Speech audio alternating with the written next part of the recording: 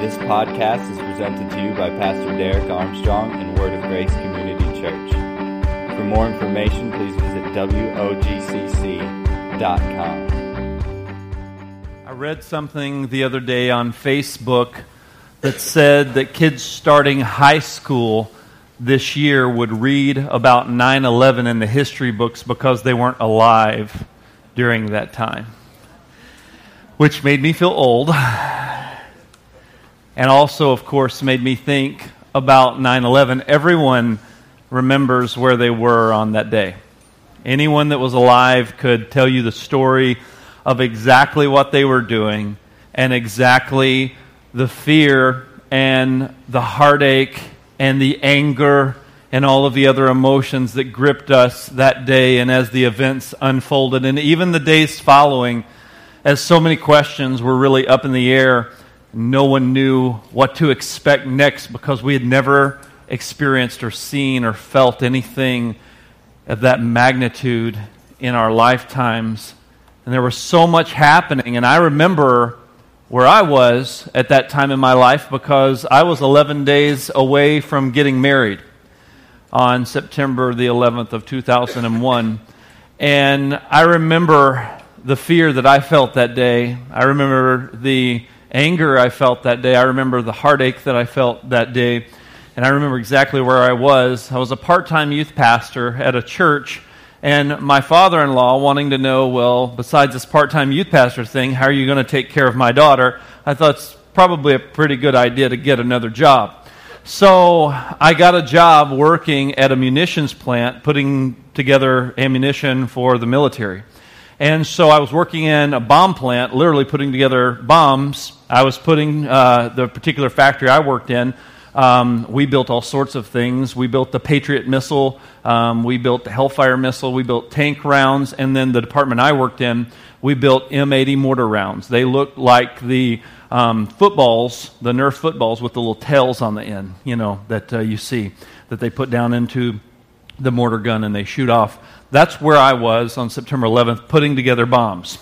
And as we were building these bombs, I'll never forget it, one of my coworkers drove to our building because all of the buildings out on this campus were all separated. So each individual building that built the different piece of artillery was in a different building, and they were separated by miles. So that way if, one of them went up, that wouldn't start a chain reaction where they all would go up. And so for us to go on a break, it took about 5 minutes to get to our break room. We'd have to get in our vehicles and literally drive to the break room. And my buddy, James Taylor, as funny as that is, James Taylor came. He actually busted up in our building, and James said, Guys, they just hit the Twin Towers. Who hit the Twin Towers? We don't know. All we know is that the Twin Towers have been hit. Get to the break room now. We jumped into our cars, and we rushed as quickly as we could to the break room, because that's where we could see the events unfolding on television and where we were to await further instruction. Because being in a plant that builds artillery for the military, we were on the target list for terrorists, and we knew that. That was part of our training. And we had different evac plans and different things like that we've been trained to do. And so we're wondering, are we next? Because nobody knew. Nobody knew what was coming next. And we got dismissed to go home to work.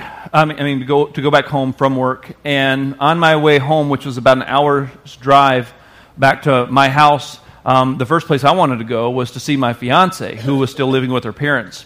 And so I pull in to go see my fiance. As soon as I walked in the doors, I wanted to say, "Are you watching what's happening on TV?" And sure enough, she was. And as soon as I walked through the doors, I wasn't there 5 minutes. And my fiance at the time and we saw the first building come down live on television, and that was about the time span from when the first plane hit and when I got home and we saw that thing fall together, and just the fear and the terror and all those things. And then the very next day, I was wondering, are we going to go back to work? And sure enough, they said, go ahead and come on back to work.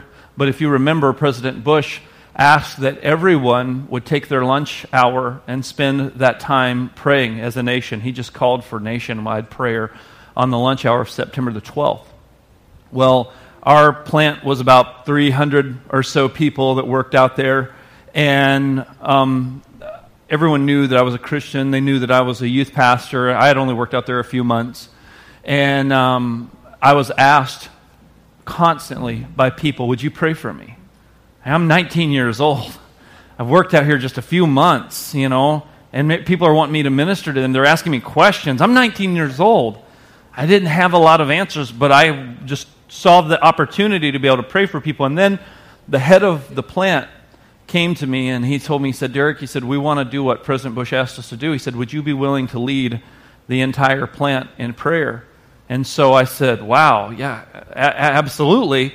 And so they got me a microphone, and they had a little thing set up there to where I was going to pray. And I said, why don't we get everyone to just stay outside of this break room, and why don't we all just join hands in a big circle and let's pray.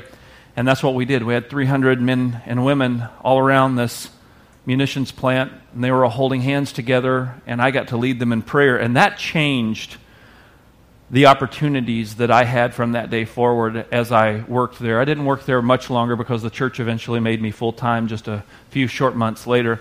But in the short time span that I had there were so many opportunities that God used of me having the opportunity to be able to pray and minister to our entire plant on a lot of different things that affected people more so than just September the 11th. So God can take a tragedy and take something that was meant for evil and that was evil, and He can turn it around, and He can use it for His glory.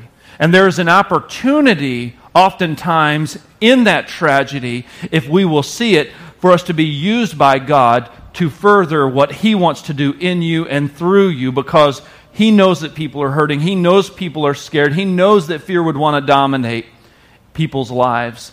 But you and I, who call Christ our Lord and our Savior, we should be about a different agenda, a kingdom agenda, one that's not driven by fear, but one that says, I know that you're looking for answers. Let me show you the answer. His name is Jesus. Amen, somebody.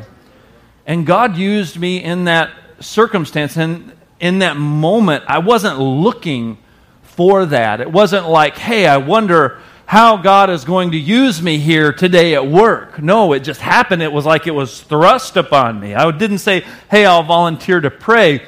I didn't say, hey, I'll volunteer to counsel people that are 2-3 times my age. I'll volunteer to be a listening ear and pray for these people going through these difficult situations. I didn't ask God to do that. It just kind of happened. It was an opportunity that the enemy meant for destruction. God turned around and used for His glory. And so the title of my message this morning, if you're taking notes, is Opportunities to Grow, because God's kingdom agenda is full of opportunities. They're everywhere. God thrusts us into situations that literally force us to grow. He didn't ask my permission that day. God didn't say, is it okay? I'm going to lay out this grand plan, and if it's cool with you, you're going to have all these opportunities to really move my kingdom agenda forward in people's lives and in this area. Is that okay with you? No, He didn't. I was just thrust into that moment, and I had an opportunity to how I would respond to the opportunity that was in front of me. Because I can't control the situation, but I can control how I respond to it. So when an opportunity presents itself, am I going to respond in a way that's going to move God's kingdom agenda forward, or am I going to run away from that situation? You see, God's not forcing you to grow. He won't force you to grow. God is not going to force something upon you, but He will put you into a situation that gives you an opportunity to grow. When you find yourself in an uncomfortable circumstance, you can either turn away from it, or you can embrace it. You can run away from something that's uncomfortable, or you can run head on into it and say, God, I see this as an opportunity, or help me to see it as an opportunity. Help me to see what I'm not seeing so I can grow through this. Because you and I, man, especially as Americans, we are wired to pursue comfort. We are wired to pursue easy. If it makes my life easier or more comfortable, I don't care what it costs, I want it. Nobody goes to the car dealership and says, what's the most uncomfortable riding car you got? That's the one I want. Nobody says to the furniture salesman, hey, give me the most uncomfortable chair that you got. I'm going to sit in and watch the Packer game today just so I can be uncomfortable. No, we want to find the most comfortable thing that we can with the fastest lever action possible so we can jump out of our chair and yell at the referee on TV. You just wear that chair out, man. I mean, up and down. You jump out of the chair, get back in it, jump out of the chair, get back in it. Now, I don't watch football as much as I know a lot of people do. I'm a basketball guy, and you guys know that I love watching the Bucks. And when I watch basketball on TV, I'll yell at the TV and, yell at the players because I think that they can hear me. So much to the point that my children, I remember one time I was going to sit down and watch a game, and my kids were downstairs in the basement with me, and they said, "Daddy, are you about to watch basketball?" And I said, "Yeah." And they said, "Could you not yell at the TV because it scares us?"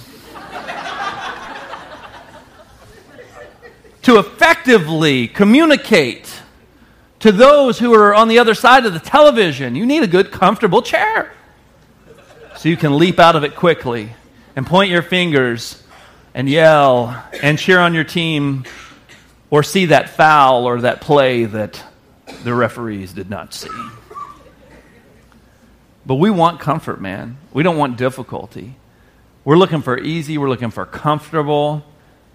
But as long as you stay comfortable, you're not going to grow. As long as you keep pursuing your quest for comfort, you're never going to grow, because growth doesn't come through sitting in your comfortable chair. Growth doesn't come through doing the same things you've always done. Growth comes from seeing a challenge as an opportunity and deciding, I'm going to move forward even though I'm quite well aware it's going to be uncomfortable. Because it will be uncomfortable. God never promised that growth and change would be uncomfortable. There will be growing pains. There will be difficult things you'll have to go through. There will be things that aren't second nature or natural to you that you need to push through. But because you keep moving through and you recognize that I can grow if I keep moving forward, you're willing to just go ahead and keep moving on instead of allowing the situation to intimidate you or to cause you to be passive. One of the biggest things that I've struggled with in my personal leadership has been having hard conversations with people, because I don't like to do that. And maybe you're like me, or maybe you're that weirdo that loves having hard conversations with people. Nobody really likes having hard conversations with people when you have to be very direct with truth that's uncomfortable to give. But being in the position that I'm in, I'm constantly given opportunities to share hard truths with people. Sometimes it's with an employee, sometimes it's with a church member, sometimes it's with another pastor in town. Sometimes it's with a friend. Sometimes it's with someone who asks me a question that, if I'm going to be true to who I am and answer it correctly, I know that I'm wagering the possibility of really offending or maybe even losing relationship with the person over my answer. And so I'm put in situations all the time where I have to give hard truths to people. Every week I could go, we could skip over that scripture. And we could just excuse it away, or maybe just not even mention it, because there would be too much explaining of difficulty there. Or I can say, no, I got to say what is difficult to say, even in the situation where I'm talking to hundreds of people, to make sure that they understand the truth, because none of us are going to grow if we never go through those things that are more difficult. And so one of the things that I have grown in, that God has grown my personal leadership in, and having those hard conversations, is when I see those and I know that they're coming. They never get easier, but I recognize that they're going to come, and I recognize that they're going to be difficult. And before I'll have those conversations, I will physically take a deep breath, and I'll go, all right, God, just give me wisdom and help me to say only the things that are going to bring you glory. And then I have to just step into it. Because if I keep running away from it or excusing it or justifying my running away from it, I don't really need to have that conversation. It'll probably be okay. That situation will probably take care of itself. If we keep doing that, then we're doing others a disservice, and we're not growing. We're just more interested in preserving our own comfort, and we're only interested in pleasing people and making sure that we look good in front of them, and that's not right. That's self-driven, not kingdom agenda-driven. Amen, somebody? And so sometimes you got to do the difficult things. And I talked to another leader. Matter of fact, he's a guy that's in law enforcement, and he and I were having a conversation, and he was telling me one time that I know it's difficult to have those hard conversations, he said, and they always hurt. He said, and you always wonder about the wager that you're placing out there of how this is going to impact my relationship with the person? Do I have the relational chips to be able to wager in this conversation to where maybe I'm not going to have this relationship anymore? Do I really have the coin invested with this person to have that conversation, or is this going to bankrupt my relationship with the person because they're not going to understand it's going to be an overdraw of my investment with that person? And he said, I know how that feels. He said, being in law enforcement, I have to have those conversations all the time. And I asked him this question. I said, well, does it ever get easier? He said, no, it doesn't. He said, matter of fact, the day that it gets too easy for you is the day that you need to quit. He said, the day that you stop caring about people, he said, in the day that you can just walk into those scenarios and you can just inflict damage on someone by giving them truth without considering how they will receive the truth, he said, and you're not even caring about the individual, you just are going to tell them what you got to tell them and you don't even care how they respond or how they receive it. He said, that's the day you need to quit. He said, because your heart's gotten too hard and you've missed the care for people. He said, you always have to care. And this guy being in law enforcement has to deal with a whole heck of a lot more than I'll ever have to deal with so far as the confrontations he has to have. And he says, it still hurts when I have to do things that are difficult. He said, it's not easy, but you keep moving forward because you know that it's the right thing to do. Amen, somebody? Amen. You see, sometimes God will call you to do things or call you to embrace things that are really uncomfortable. You don't want to do those things. And you can run away from those things because that would be the easier thing to do. It would be easier for you to avoid having that conversation with your spouse. It would be. And you can just say, well, they probably know.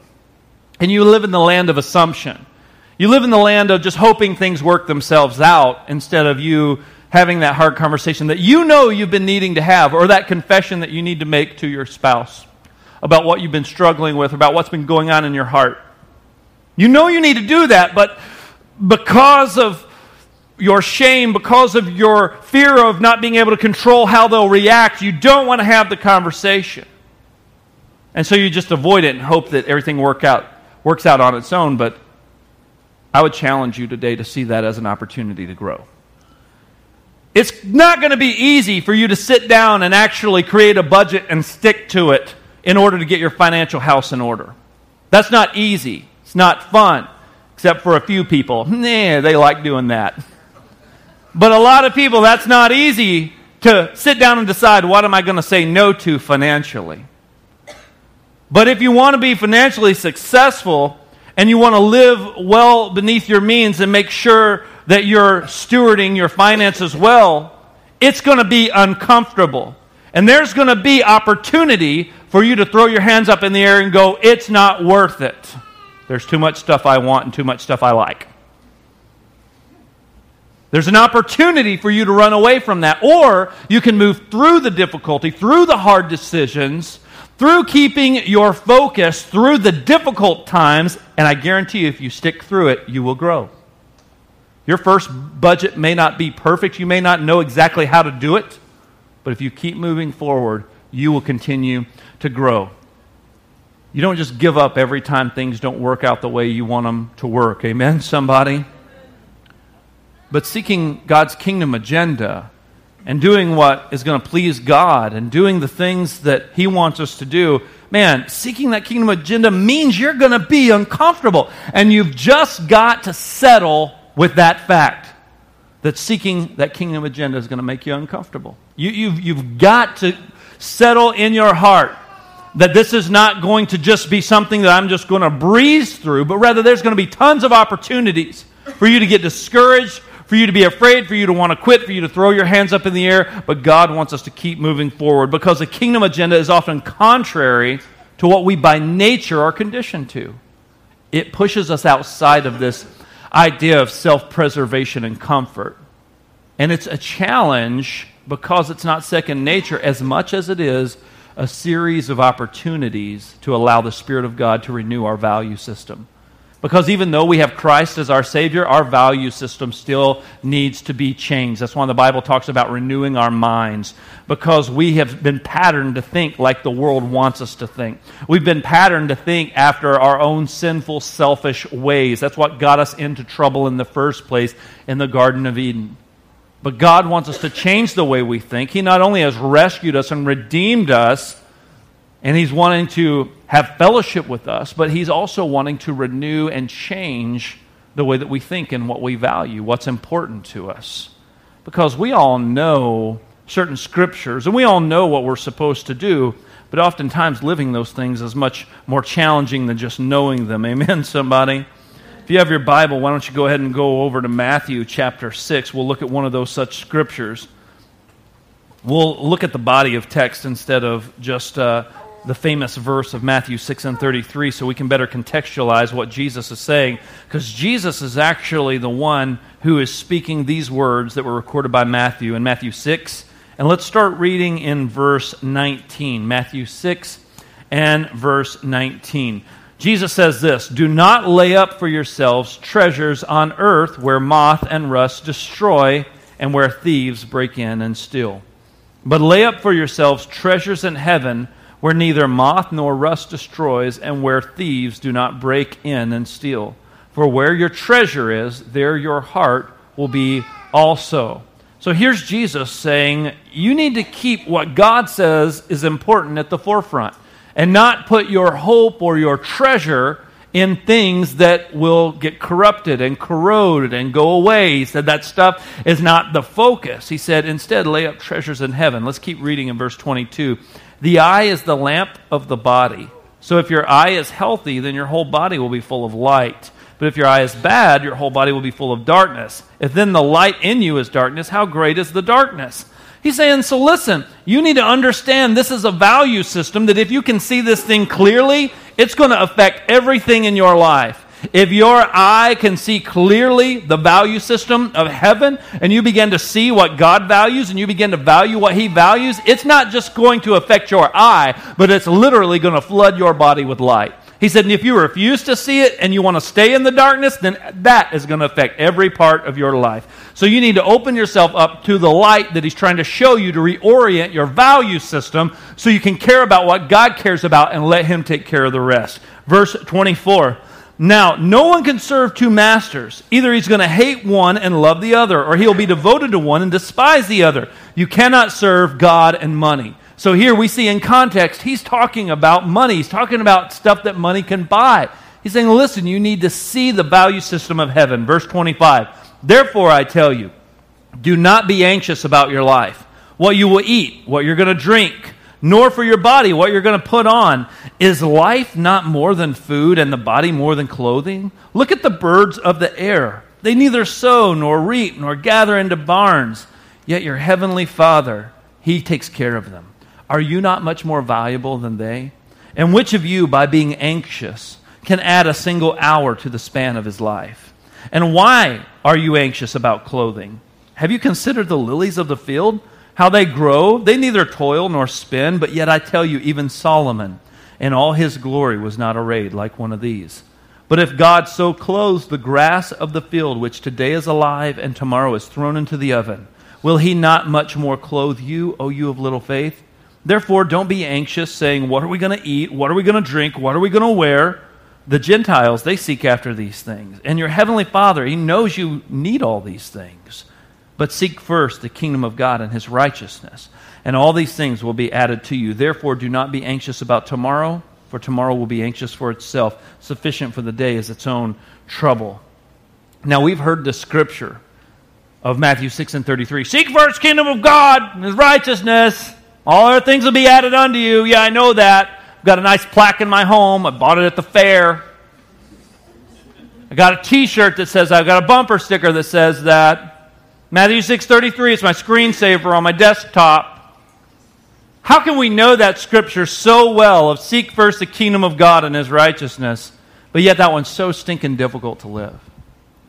It's so hard to actually seek first the kingdom of God because it's so easy to get drawn back into our own selfishness to where we're wanting to only exercise in the area of control the different things in our lives that we're going to do. So it's like if I can control it, then I'll participate in it.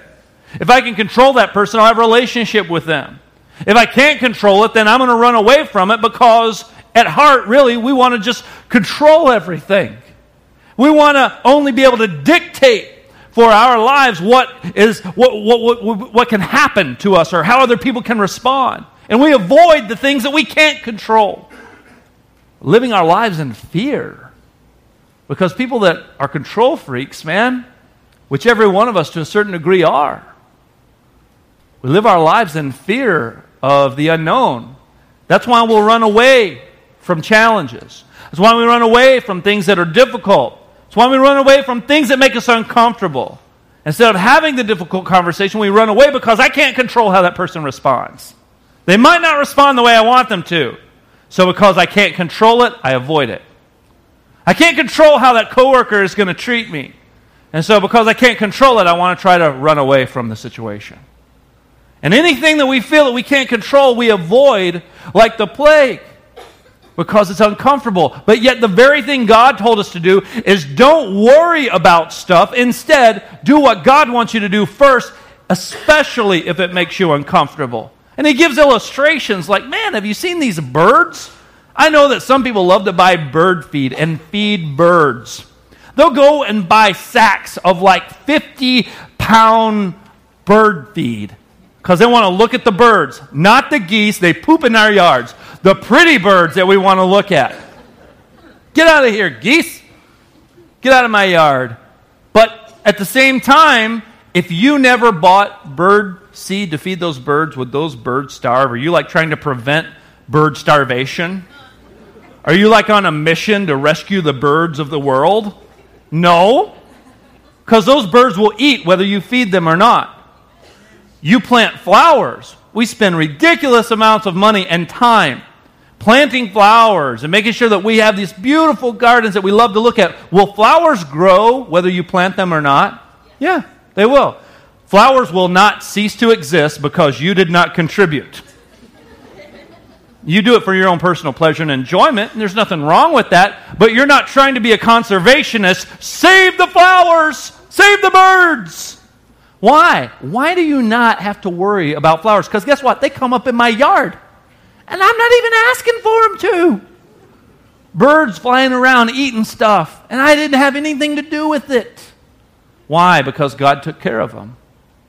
God provided the systems and the structure in order to make sure that they were taken care of, that they would have what they needed. That's why there's still birds. That's why there's still flowers, because God says, don't you know that I'm the one who made those things beautiful? Don't you know I'm the one who provides feed for the birds? Don't you know that I'm the one who has put all these things into motion, and they don't have to do anything about it? God says, if they need something to drink, I'll give them water. They need something to eat, I'll provide the food and the nutrients. You and I don't provide the food and the nutrients, God does. He said, so if I take care of those, how much more special to God are you than a bird or a flower? How much more do you matter to heaven and have an impact and influence on eternity more than a bird or a flower? He's trying to get you to see heaven's value system. So if we can sync up with heaven's value system, we can understand how to seek God's first. If we understand how to hook up with God's value system, then it's not about us worrying, what are we going to eat? What are we going to wear? Where are we going to sleep? How are we going to do this? And we worry because we can't control all of those situations. He says, why are you being anxious? You can't serve both of these masters here. You can't try to store up for yourself stuff because you're afraid of what someone's going to take from you or what you may lose. Instead, why don't you see everything that you have been blessed with as a gift that you don't own, but rather a life that you've been called to steward? Because the Bible says the earth is the Lord's and the fullness thereof. That means, guess what? You and I don't really own anything. It all belongs to God. You and I are called to be stewards, just like when we dedicated Gemma to the Lord this morning. Yes, she's a gift to us, but we can't own her and control her. We can only steward her life well and steward her heart well. Just like the things that you've even purchased with money, that money is still belonging to the Lord. And God, what do you want me to do? God, how can I steward my finances in a way that will accomplish your kingdom agenda in my life and in my family's life? Is it going to be easy? Probably not. But are you going to see the challenges as opportunities, or are you going to keep running back to self and serving self? Over in 1 Timothy chapter 6, if you have your Bible, you can follow along with me if you want to. 1 Timothy chapter 6 reiterates this point.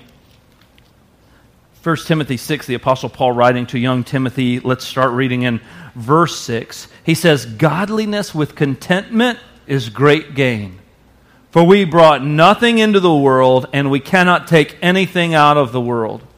But if we have food and clothing, with these we should be content. But those who desire to be rich, they fall into temptation, into a snare, into many senseless and harmful desires that plunge people into ruin and destruction.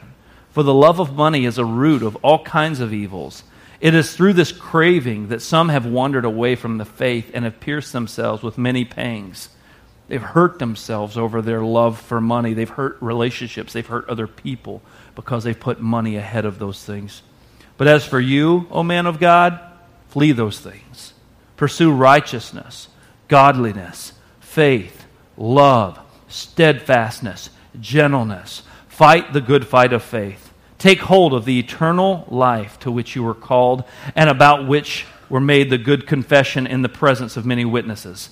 I charge you in the presence of God, who gives life to many things, and of Jesus Christ, who in his testimony before Pontius Pilate made the good confession, to keep the commandment unstained and free from reproach until the appearing of our Lord Jesus Christ, which he will display at the proper time. He who is the blessed and only sovereign, the King of kings and Lord of lords, who alone has immortality, who dwells in unapproachable light, whom no one has ever seen nor can see, to him be the honor and eternal dominion. Amen. As for the rich in this present age, charge them to not be haughty, nor to set their hopes on the uncertainty of riches, but rather on God, who richly provides for us everything to enjoy.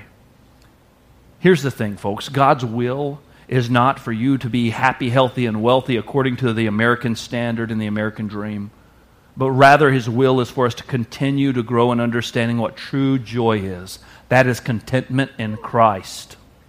That's true riches.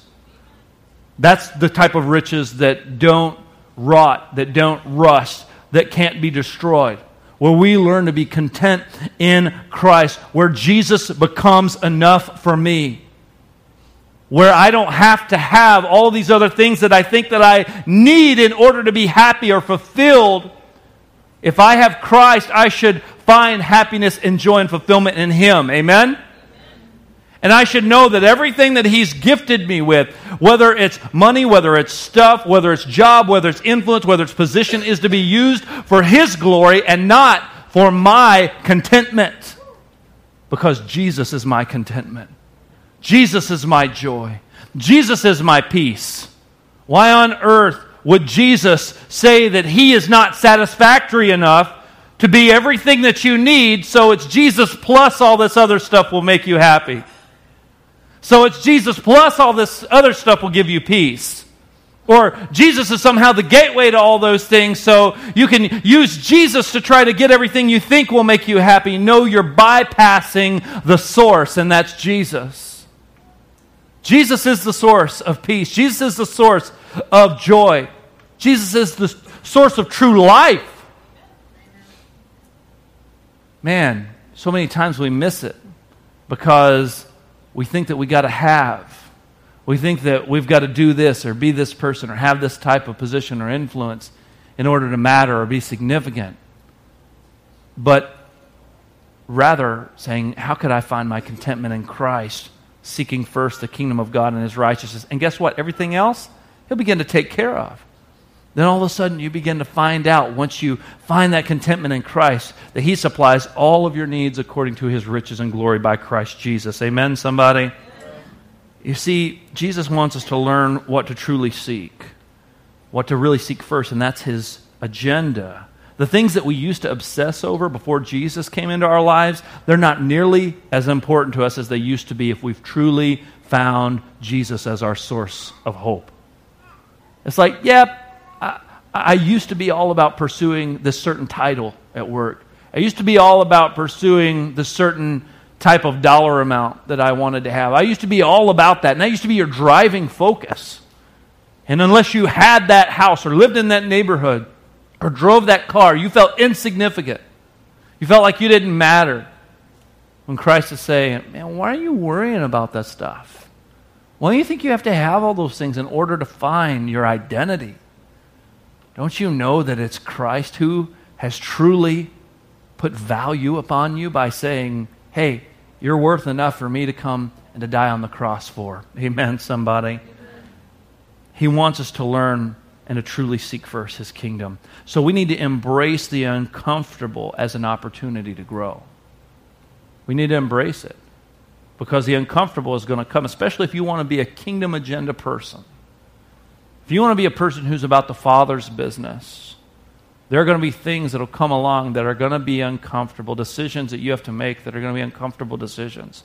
They're not going to be second nature. They're not going to be the easy thing. They're not maybe even going to be the natural thing that you necessarily want to do because there's this war going on between this selfish stuff in us and God trying to reorient our heart to be selfless and to bring Him glory and to grow through those times. But when those things come, whether it's something you've created or whether it's something that happens from outside circumstances, instead of viewing that as something you want to run away from because you can't control it, why don't instead you embrace it and move forward and say, God, this could be my opportunity to keep moving forward and seeking you first in this kingdom agenda. And I think God does that on an individual level with each one of you, and He is doing it with some of you right now because you're open to what the Holy Spirit's wanting to do in your heart. And the Holy Spirit is bringing up to you these things that Pastor Derek's not preaching about. I'm not picking on you or naming you, but the Holy Spirit is bubbling those things up, and you're beginning to go, yeah, I know what I need to do, and yeah, it is uncomfortable. But He's going to keep reminding you because He loves you, and He can use me to do that. He can use other people to do that. He can use the Scripture to do that when you're just reading on your own. But it's uncomfortable, and it's not always easy, but if we move forward, you will grow. So what we have to say is not our will, but His will. Isn't that how Jesus taught us to pray anyways? Thy kingdom come, Thy will be done on earth as it is in heaven. And didn't He promise that even if we move forward through the difficult times, that even though we walk through the valley of the shadow of death, that we're supposed to do what? Not fear any evil? Why? Because He's with us, right? And that through the difficulty that He would comfort us. See, what have you been avoiding that God has set up as an opportunity for you to grow? Or rather this, I think this is the bigger one for us today. What have we been delaying because of discomfort? What has God thrust you into that you've been uncomfortable with, but it's time to embrace it and move forward? And it's your opportunity to grow. It's your opportunity to seek first the kingdom of God and stop worrying about the outcome. It's time to start seeking the kingdom of God first and stop worrying about what you're going to lose or what you can't control. What's that thing that He's putting before you that He's saying, hey, I want you to step out in this and I want you to move forward because this is your opportunity to grow.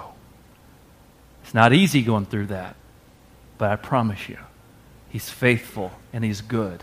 Because when I read Matthew 6 and I hear the words of Jesus talking about the birds and the flowers and how we're not supposed to worry, how we're supposed to seek first the kingdom of God, you know the overarching theme that I hear screaming out of that passage of Scripture is that God is good. That's what I hear. And I think that's the hardest part for us to grasp, is that God is good.